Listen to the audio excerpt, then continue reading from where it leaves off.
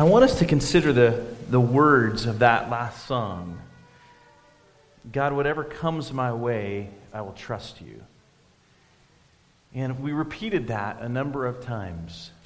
God, whatever comes my way, I will trust you. And I want us to just simply reflect on that truth and ask ourselves whether this truth is evidenced in our lives. That we truly believe that, God, whatever comes my way, I will trust in you. In your suffering, are you able to experience the peace and hope in Christ, trusting that whatever comes my way, that I will trust God? Or do you find yourself anxious and hopeless, becoming angry and overwhelmed by the seeming lack of fairness in your circumstances? So as you sit for a moment and you just ponder that question, do you truly believe those words that you just declared? God, whatever comes my way, I will trust in you. God, whatever comes my way, I will trust in you. See, while our lives are not free from suffering, God has given us freedom to experience and reveal His glory in the midst of our suffering.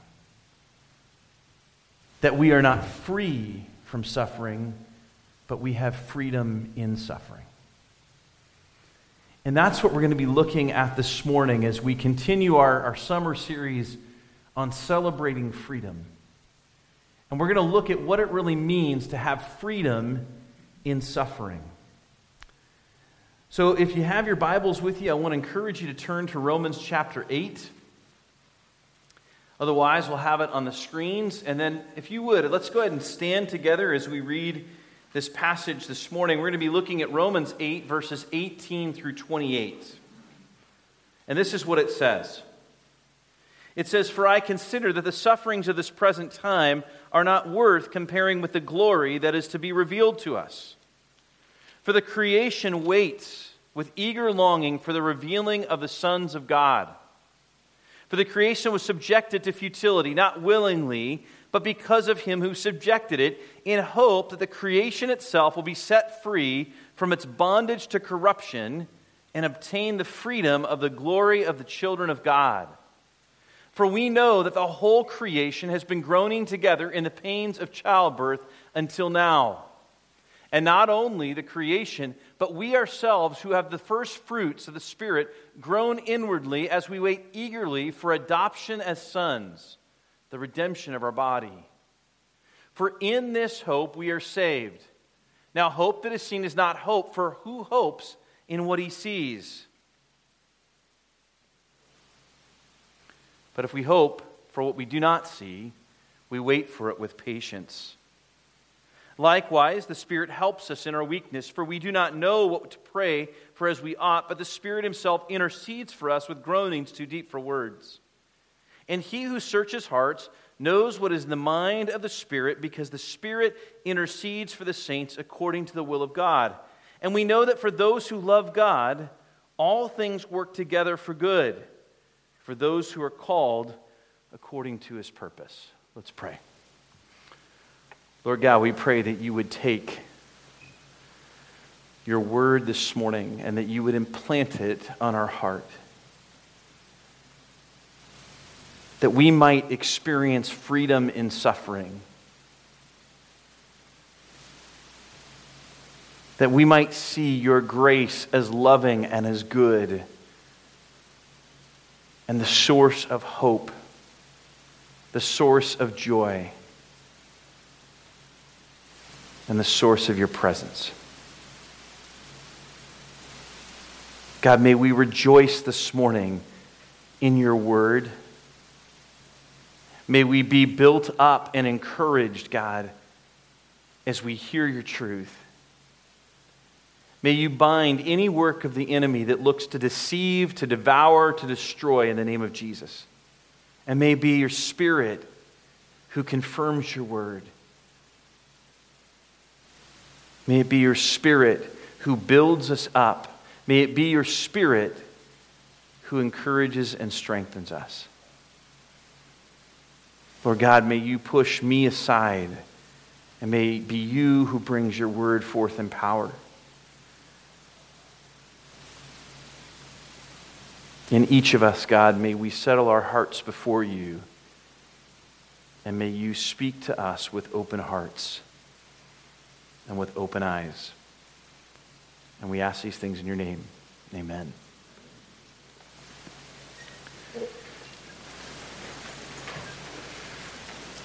Well, freedom in suffering is not the absence of difficulty, but hope in the glory of God's grace and presence. Freedom in suffering is not the absence of difficulty, but hope in the glory of God's presence and grace. So freedom in suffering is not the absence of difficulty, but hope in the glory of God's grace and presence.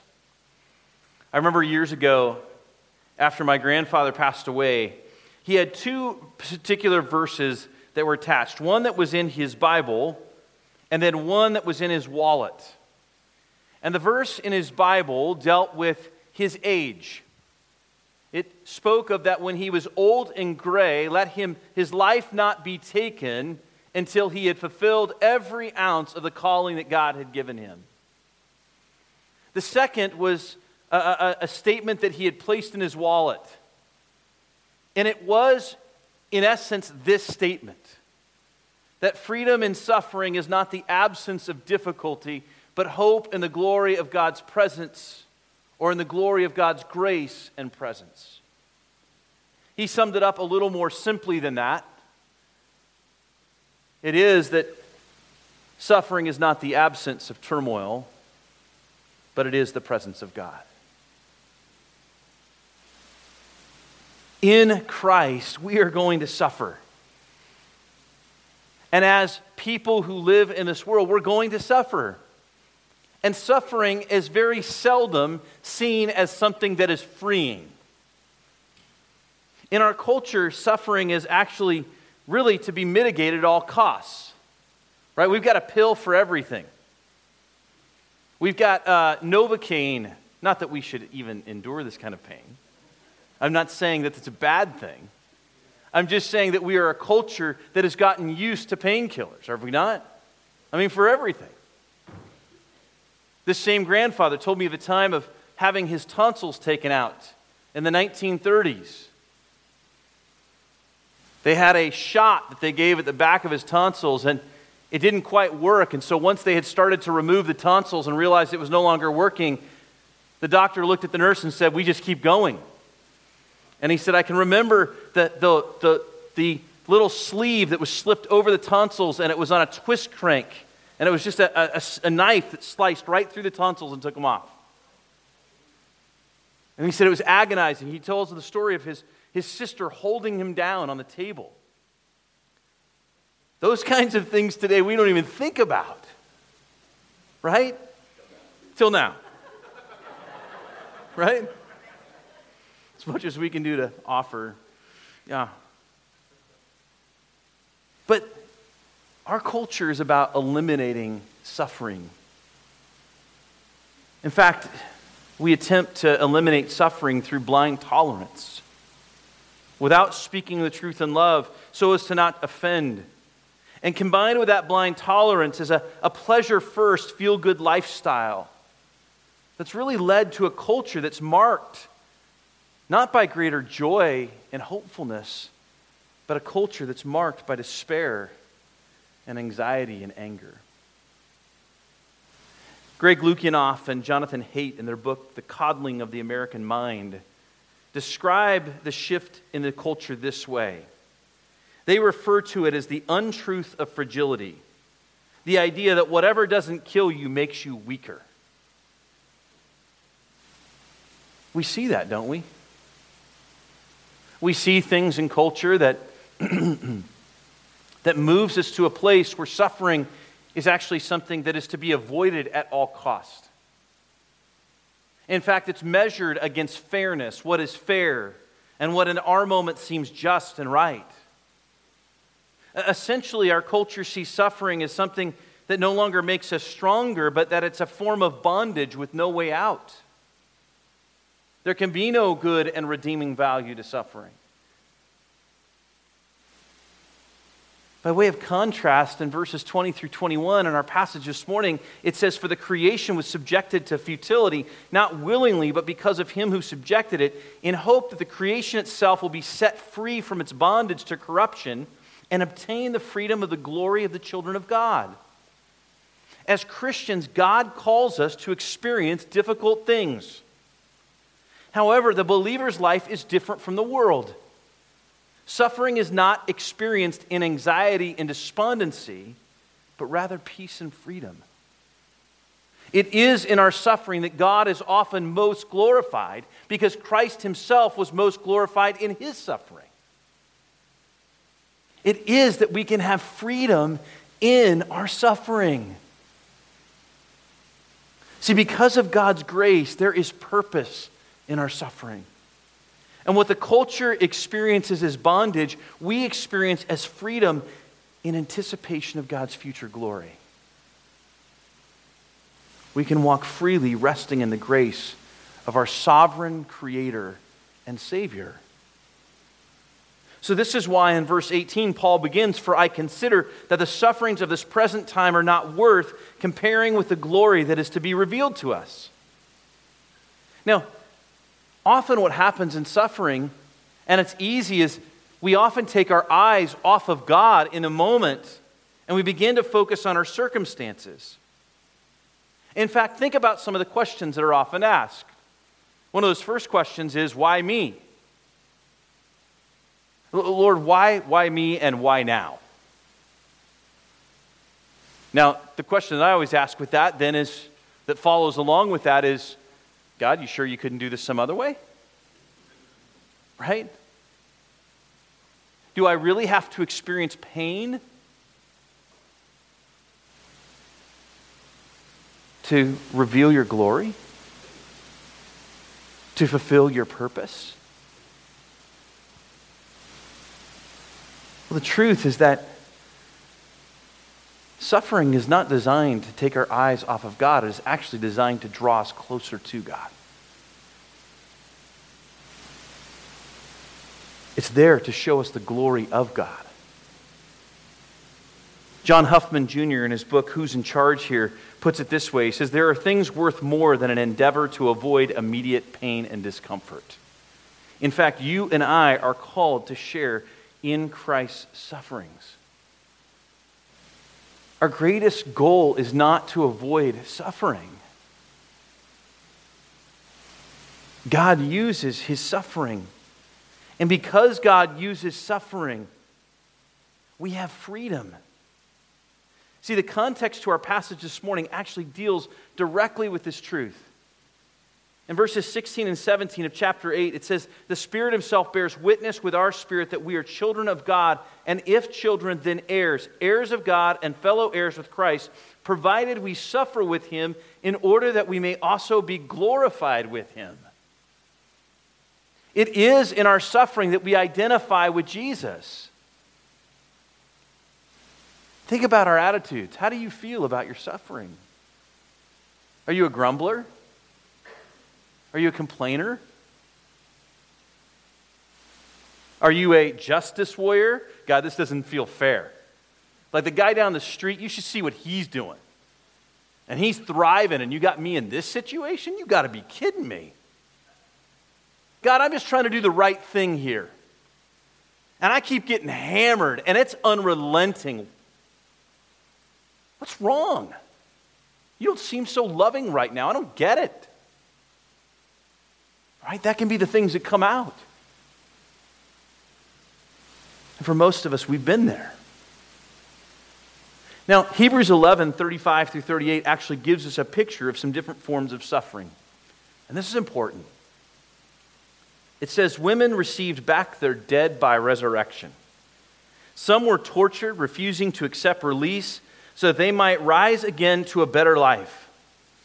Others suffered mocking and flogging and even chains and imprisonment. They were stoned. They were sawn in two. They were killed with the sword.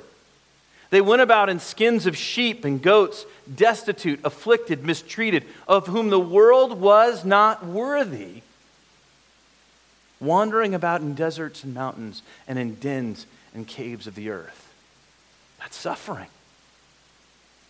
Those are people suffering for their faith in Jesus. I was listening to a pastor who was recently arrested in Canada. Arrested for the church gathering.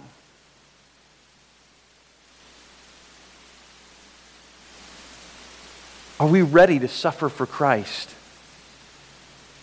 Not as people of bondage, but actually people in freedom.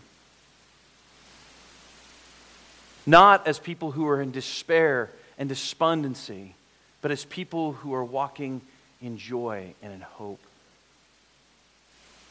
See, for the world, if we don't know Christ, there is no purpose to suffering. There is no point to it.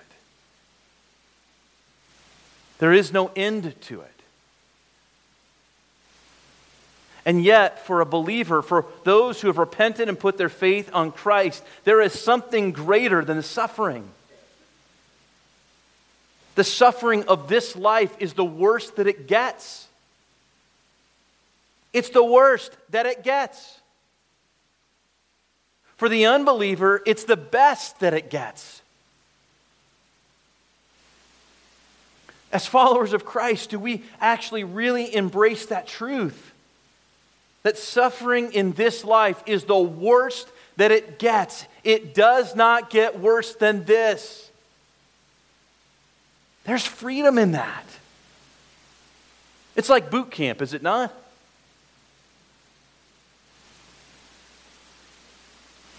I remember my brother-in-law, as he went to officer candidate school, one of the things that he shared was this, he said, I just took day by day. If I can get through this day, I can get through the next day. And I go through it and I walk through it. And he said, this is the worst that it gets. In the same way, as a follower of Christ, our suffering today is the worst that it gets. Oh, it may look different, but there is a coming glory that is far greater than the worst that this has to offer. See, this is what the end of verse 18 says. It says that in all of this suffering, that it's not even worth comparing with the glory that is to be revealed to us when Christ returns. In essence, the sufferings of today are not even worthy to be remembered when Christ returns. Not even remembered. That's what makes it possible to experience the freedom of Christ in our suffering. If I've suffered greatly, how much more great will it be to share in Christ's glory? The greatness of God's glory so overwhelms any suffering that the suffering of this life won't even be remembered. That's how good it is. The greatness of suffering in this life has no match to the greatness of God's glory when He comes in restoration. That's the beauty that we have. What a source of joy and hope to know that Christ is redeeming a people, that He is restoring His creation for those who have repented and believed on Him. Whatever suffering seems great today won't even be a flicker on a match compared to the beautiful glory of God and His restoration of His people. That's awesome. See, it's important to recognize in this passage that Paul's saying that all of creation is suffering and desiring to be restored. And so there's three freeing attributes about our suffering so that we can know that our suffering is not unique to us. Three freeing attributes. The first is this. In verse 19 it says, "For the creation waits with eager longing for the revealing of the sons of God." Suffering is temporary for believers in Christ. It's temporary for believers in Christ. It's temporary. J.B. Phillips paraphrases verse 19 in this way. He says, the whole creation is on tiptoe to see the wonderful sight of the sons of God coming into their own. Who are the sons of God? They are those who have believed on Christ for their salvation. Suffering is temporary for believers. Romans 8:12 through 15 says, so then, brothers, we are debtor not to the flesh to live according to the flesh. For if you live according to the flesh, you will die. But if by the Spirit you put to death the deeds of the body, you will live. For all who are led by the Spirit of God are sons of God. For you did not receive the spirit of slavery to fall back into fear, but you've received the spirit of adoption as sons, by whom we cry, Abba, Father. That means that when suffering comes against us, what do we actually have to fear? And he's saying nothing. Because the glory of God outweighs that our hope is not in the circumstances of today, but it is in the future glory of God, knowing that God is carrying out his purpose now. The question for us is, do we embrace God's purpose? Do we actually embrace the purpose of God? Or do we resent the purpose that God has given us? If we resent the purpose that God has given us, we are going to struggle, we're going to kick and groan, we're going to complain, and we're going to see God as unjust. The second aspect that's freeing to us about suffering is that although it's a consequence of the fall of mankind, it produces good through God's redeeming grace. Although it's a consequence of the fall of mankind, it produces good through God's redeeming grace. Verses 20 through 21 says, for the creation was subjected to futility, not willingly, but because of him who subjected it, in hope that the creation itself will be set free from its bondage to corruption and obtain the freedom of the glory of the children of God. See, tension between countries, personal suffering, are all a result of the fall of man. In Genesis 3:17 through 19, immediately after Adam and Eve sinned in the Garden of Eden, God said to Adam, because you've listened to the voice of your wife and have eaten the tree of which I commanded you, you shall not eat of it. Cursed is the ground because of you. In pain you shall eat of it all the days of your life. Thorns and thistles it shall bring forth for you, and you shall eat the plants of the field. By the sweat of your face you shall eat bread, till you return to the ground, for out of it you were taken, for you are dust, and to dust you shall return.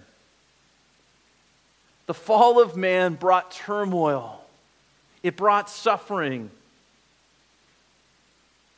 But for the believer, that suffering is temporary, and through it, good comes.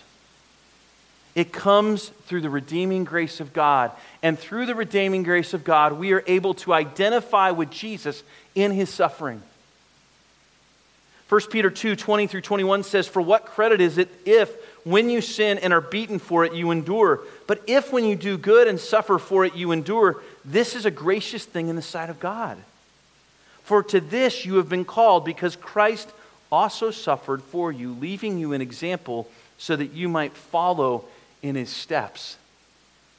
Verse 24 continues, he himself bore our sins in his body on the tree, that we might die to sin and live to righteousness. By his wounds you have been healed. Through suffering and his redeeming grace, God is purifying us. He's actually making us into a bride that is to be presented to him. He's actually growing us in righteousness, and in so doing, he's actually revealing his glory not simply to us, but to a world in desperate need of him. As followers of Christ, we suffer differently than the world. It's one of the great detriments when the church begins to look like its world and it's complaining and it's grumbling.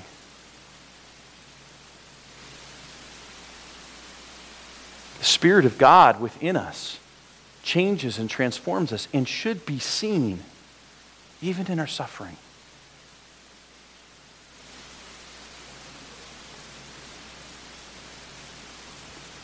It should be freeing to know that God uses suffering to bring good, to demonstrate his redemptive plan for mankind.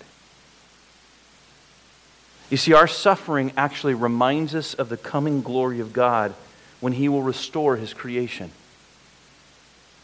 It actually reminds us of his coming.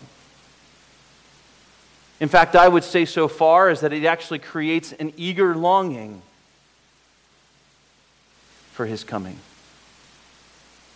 Stephen Cole shares an insight from John Piper, who points out that if you think that somehow the suffering in this world is out of proportion to what is deserved, then you do not grasp the infinite holiness of God or the unspeakable outrage of sin against his holy God. God's judgment on the entire creation, as seen in all of history's horrible tragedies, reveals how horrific our sin is to him.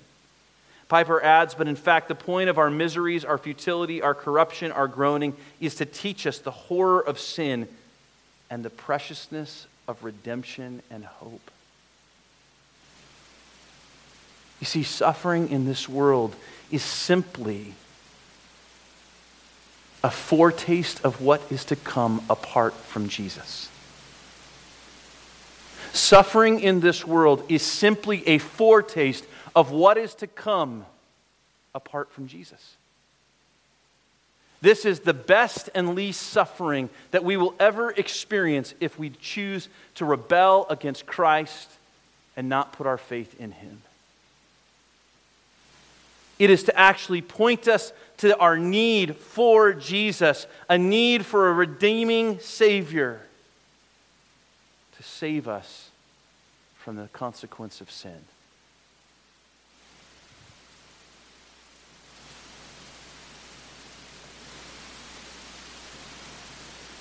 The third freeing aspect of suffering is that it's experienced by all. It's experienced by all. It's not unique to you.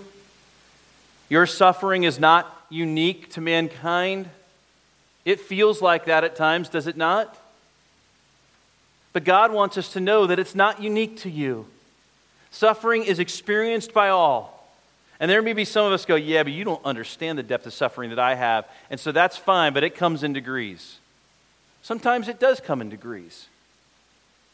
But it comes into degrees in the way that God has promised.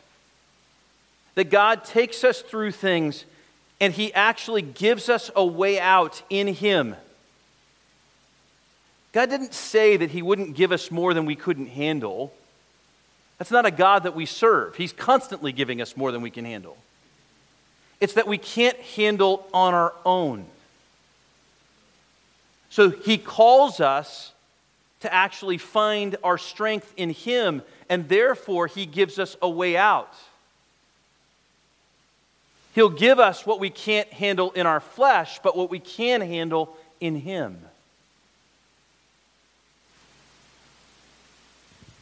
Suffering is experienced by all. It's universal. It's the whole creation. But he compares it here to the pains of childbirth. And while it's completely miserable in the moment for the believer, the end result is completely worthwhile. He's pointing us back to the beginning of this passage and reminding us that yes, it stinks when you're in the midst of suffering. And what you're rejoicing about is not, oh, hey, thank you, Lord, that this hurts. What you're rejoicing on is the fact that God is redeeming you, his promises are true, and that he's purifying you through it. That his grace is sufficient.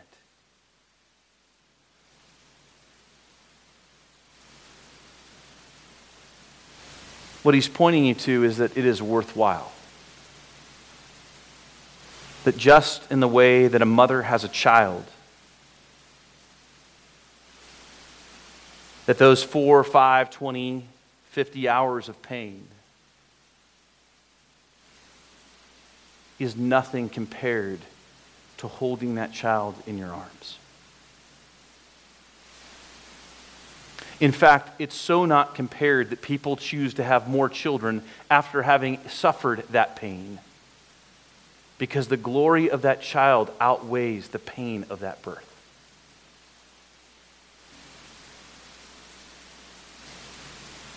God's saying that our suffering won't even be remembered in the face of God's redeeming return and restoration of his people and creation.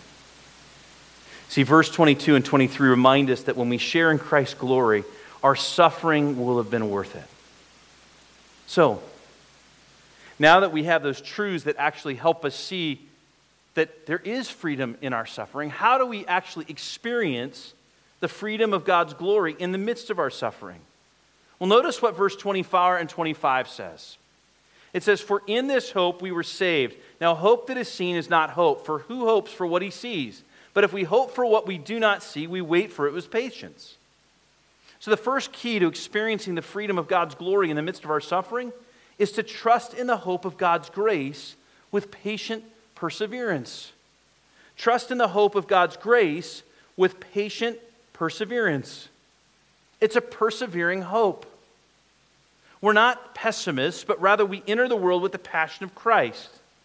Christ had the answer, and we have the answer through him. Paul entered the world excited because he believed that God would redeem the world.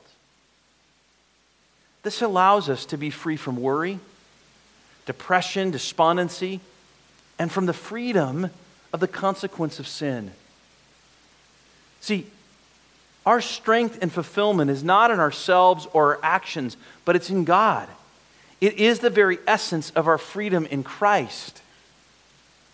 We trust in the hope of God's grace with patient perseverance. We trust that he is sufficient, that he is enough, that he is working, that he has a plan, and that he does fulfill his promises. You see, when we look at passages like this, we can rest in his promises because we know that God fulfilled his promise to send a Savior in Jesus. And so we can trust in the hope of God's grace with patient perseverance. I think sometimes what happens to us in suffering, we just want it gone. And so all we do is we endure blindly. God, I don't even care what you're doing right now. I just want this done. It's kind of like what happens when you go to the doctors and you watch them pull out a large needle and you just kind of go, I'm not going to look at it. Not going to look at it, and I'm just going to let them do their thing. And I can count to 5 or 10 or 15, and this will be done with then, and then we can all go our own way. Right? And in some cases, we actually get put to sleep, and then we wake up, and it feels like it's all better. That's not what God wants for us in our suffering. He doesn't want us just counting to 5 to 10 to 15 and then passing through it. Rather, he has a purpose in that suffering. And we're to patiently persevere in his grace, knowing that God will restore, that God will redeem. Our hope is not in the circumstances. Our hope is in Jesus. Our strength is in Jesus. So unlike the world, which just wants to get rid of that suffering and becomes angry and frustrated, as Christians, we experience suffering in a way that says, listen, this is the worst that it gets. And God's promise is that he will redeem. And I can patiently persevere because I know that God is redeeming his purpose for me. W.H. Griffin Thomas says this. He says, hope is an essential element of our salvation and must never be omitted from our contemplation of what the Christian life means. Faith looks backward and upward. Hope looks onward. Faith accepts, but hope expects. Faith is concerned with him who promises, but hope is occupied with the good things promised. Faith appropriates, but hope anticipates. Hope is always centered on the coming of the Lord. You see, when we're going through suffering, as we trust in the hope of his redeeming grace, we're actually preparing ourselves. He's preparing us for his arrival. And we're excited by this impending arrival and are presented at our best. The idea of perseverance is that we have endured through godly character. It's important to realize that anticipation then is not the same as anxiety or anxiousness. Anticipation is eagerness. It's not a passing of time, but rather remaining actively obedient and seeking God's call on your life. In your suffering, God's purpose does not change. I've shared with you guys before that in the many days in the hospital, for that season of life, God gave me a gift for evangelism. But the more I've thought about it, the more I've questioned whether it was a gift for evangelism or rather simply a boldness in evangelism.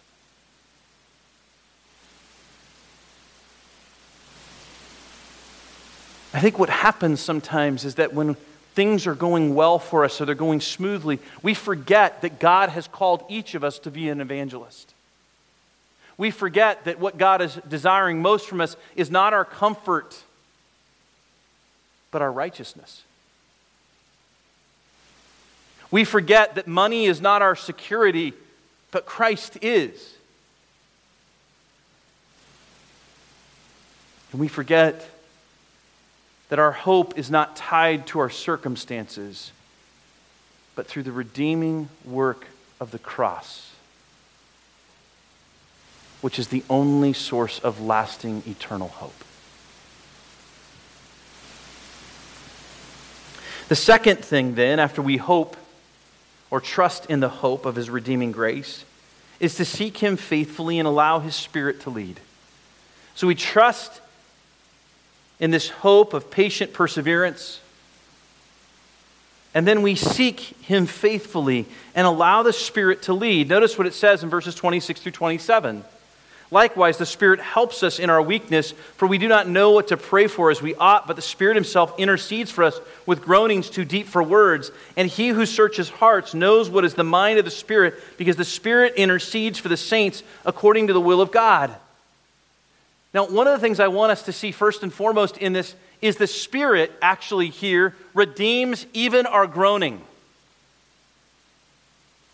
The groaning of creation that's spoken of here in verses 18 through 25, repeatedly spoken of this idea of creation, us groaning as we wait for Christ to come. And then what does it say? The Spirit Himself intercedes for us with groanings too deep for words. This is no longer a grumbling or a longing, but rather it is the Spirit of God actually coming with us, understanding and experiencing, sharing in the sufferings of Jesus, praying on our behalf. You ever sat before the Lord and not known what to say? Ever sat before the Lord and just kind of going, God, God, I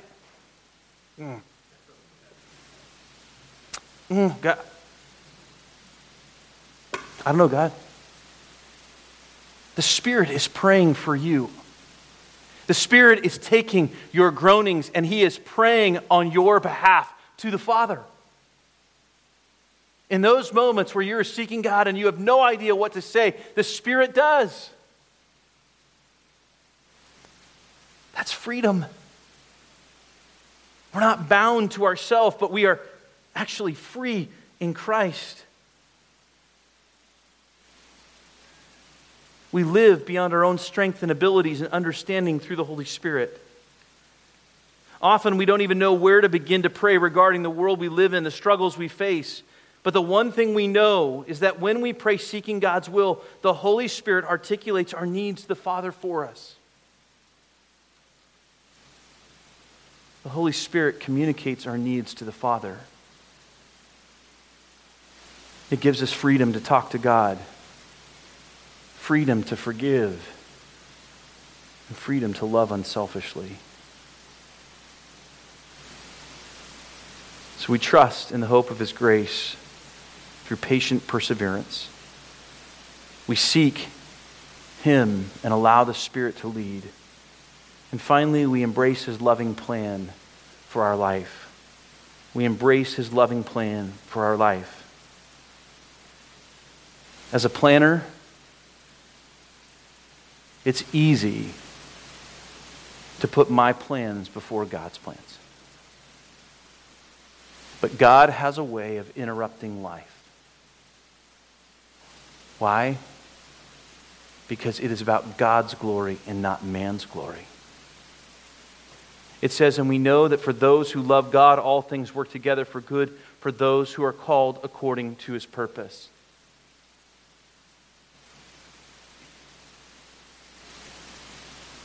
We need to embrace his loving plan, which may look and be different than our own.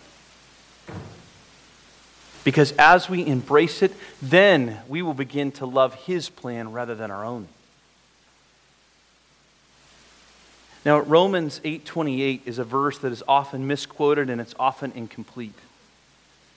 Our culture today has taken verses and there's just enough truth that it seems okay. Now, I appreciate Steph Curry's faith and the fact that he's been bold about his testimony in Jesus. But have you ever looked at Steph Curry's shoes? It simply say, I can do all things. In Romans 8:28, people often speak of this verse. And they take this verse and they say, you know, all things work together for good. Once again, a half-truth. I can do all things through Christ. It's actually a false teaching to cut it off. I can't do all things. I'm not going to recommend shows, but I will share with you that one of the shows that we've been watching recently is the show Manifest. In it, they quote Romans 8:28, but they consistently quote it just as I shared it. All things work together for good. That is not true. That is a lie. In fact, it's such a lie that for the unsaved, it is a condemnation to an eternity of suffering. The truth here is that, and we know that for those who love God, all things work together for good, for those who are called according to his purpose. Listen, all things do not work together for good. For those who don't love Jesus and are not according to his purpose, it will not turn out good.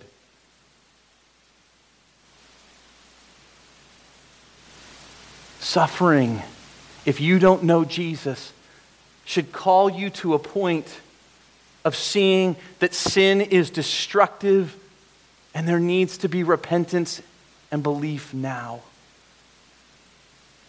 For the believer, suffering should be a reminder that sin has powerful consequences, but that God has overcome them through his redeeming grace, and that he will return to restore his people. You see, God is truly working it for his good for those who are called according to his purpose. Our suffering is not a waste. You see, freedom in suffering is not about passively waiting for Christ's return, but rather points to God's coming glory, calling us to obedience and trust in his grace. A.W. Tozer puts it this way: it's doubtful that God can use anyone greatly until he's hurt him deeply. That's harsh for us to hear. But God uses our suffering to remind us of our freedom in Jesus and to teach us the true freedom that we have through Christ and the work on the cross. Let's pray. Lord, as we see the freedom that we can have in suffering, may we not go back and live as people of bondage. People who have no hope. People who are blindsided by the difficulties of this life. people who have no joy. But God, may we be people who know of your coming, who rest in the restoration that is to come, who embrace your purpose and your glory. May we be even more enamored by you and more in love with you because of our suffering. May we be a people who see something in suffering that is not just removal and avoidance, but may we see it as an opportunity for your glory to be seen and for your glory to be experienced in our lives. And we ask these things in your name. Amen.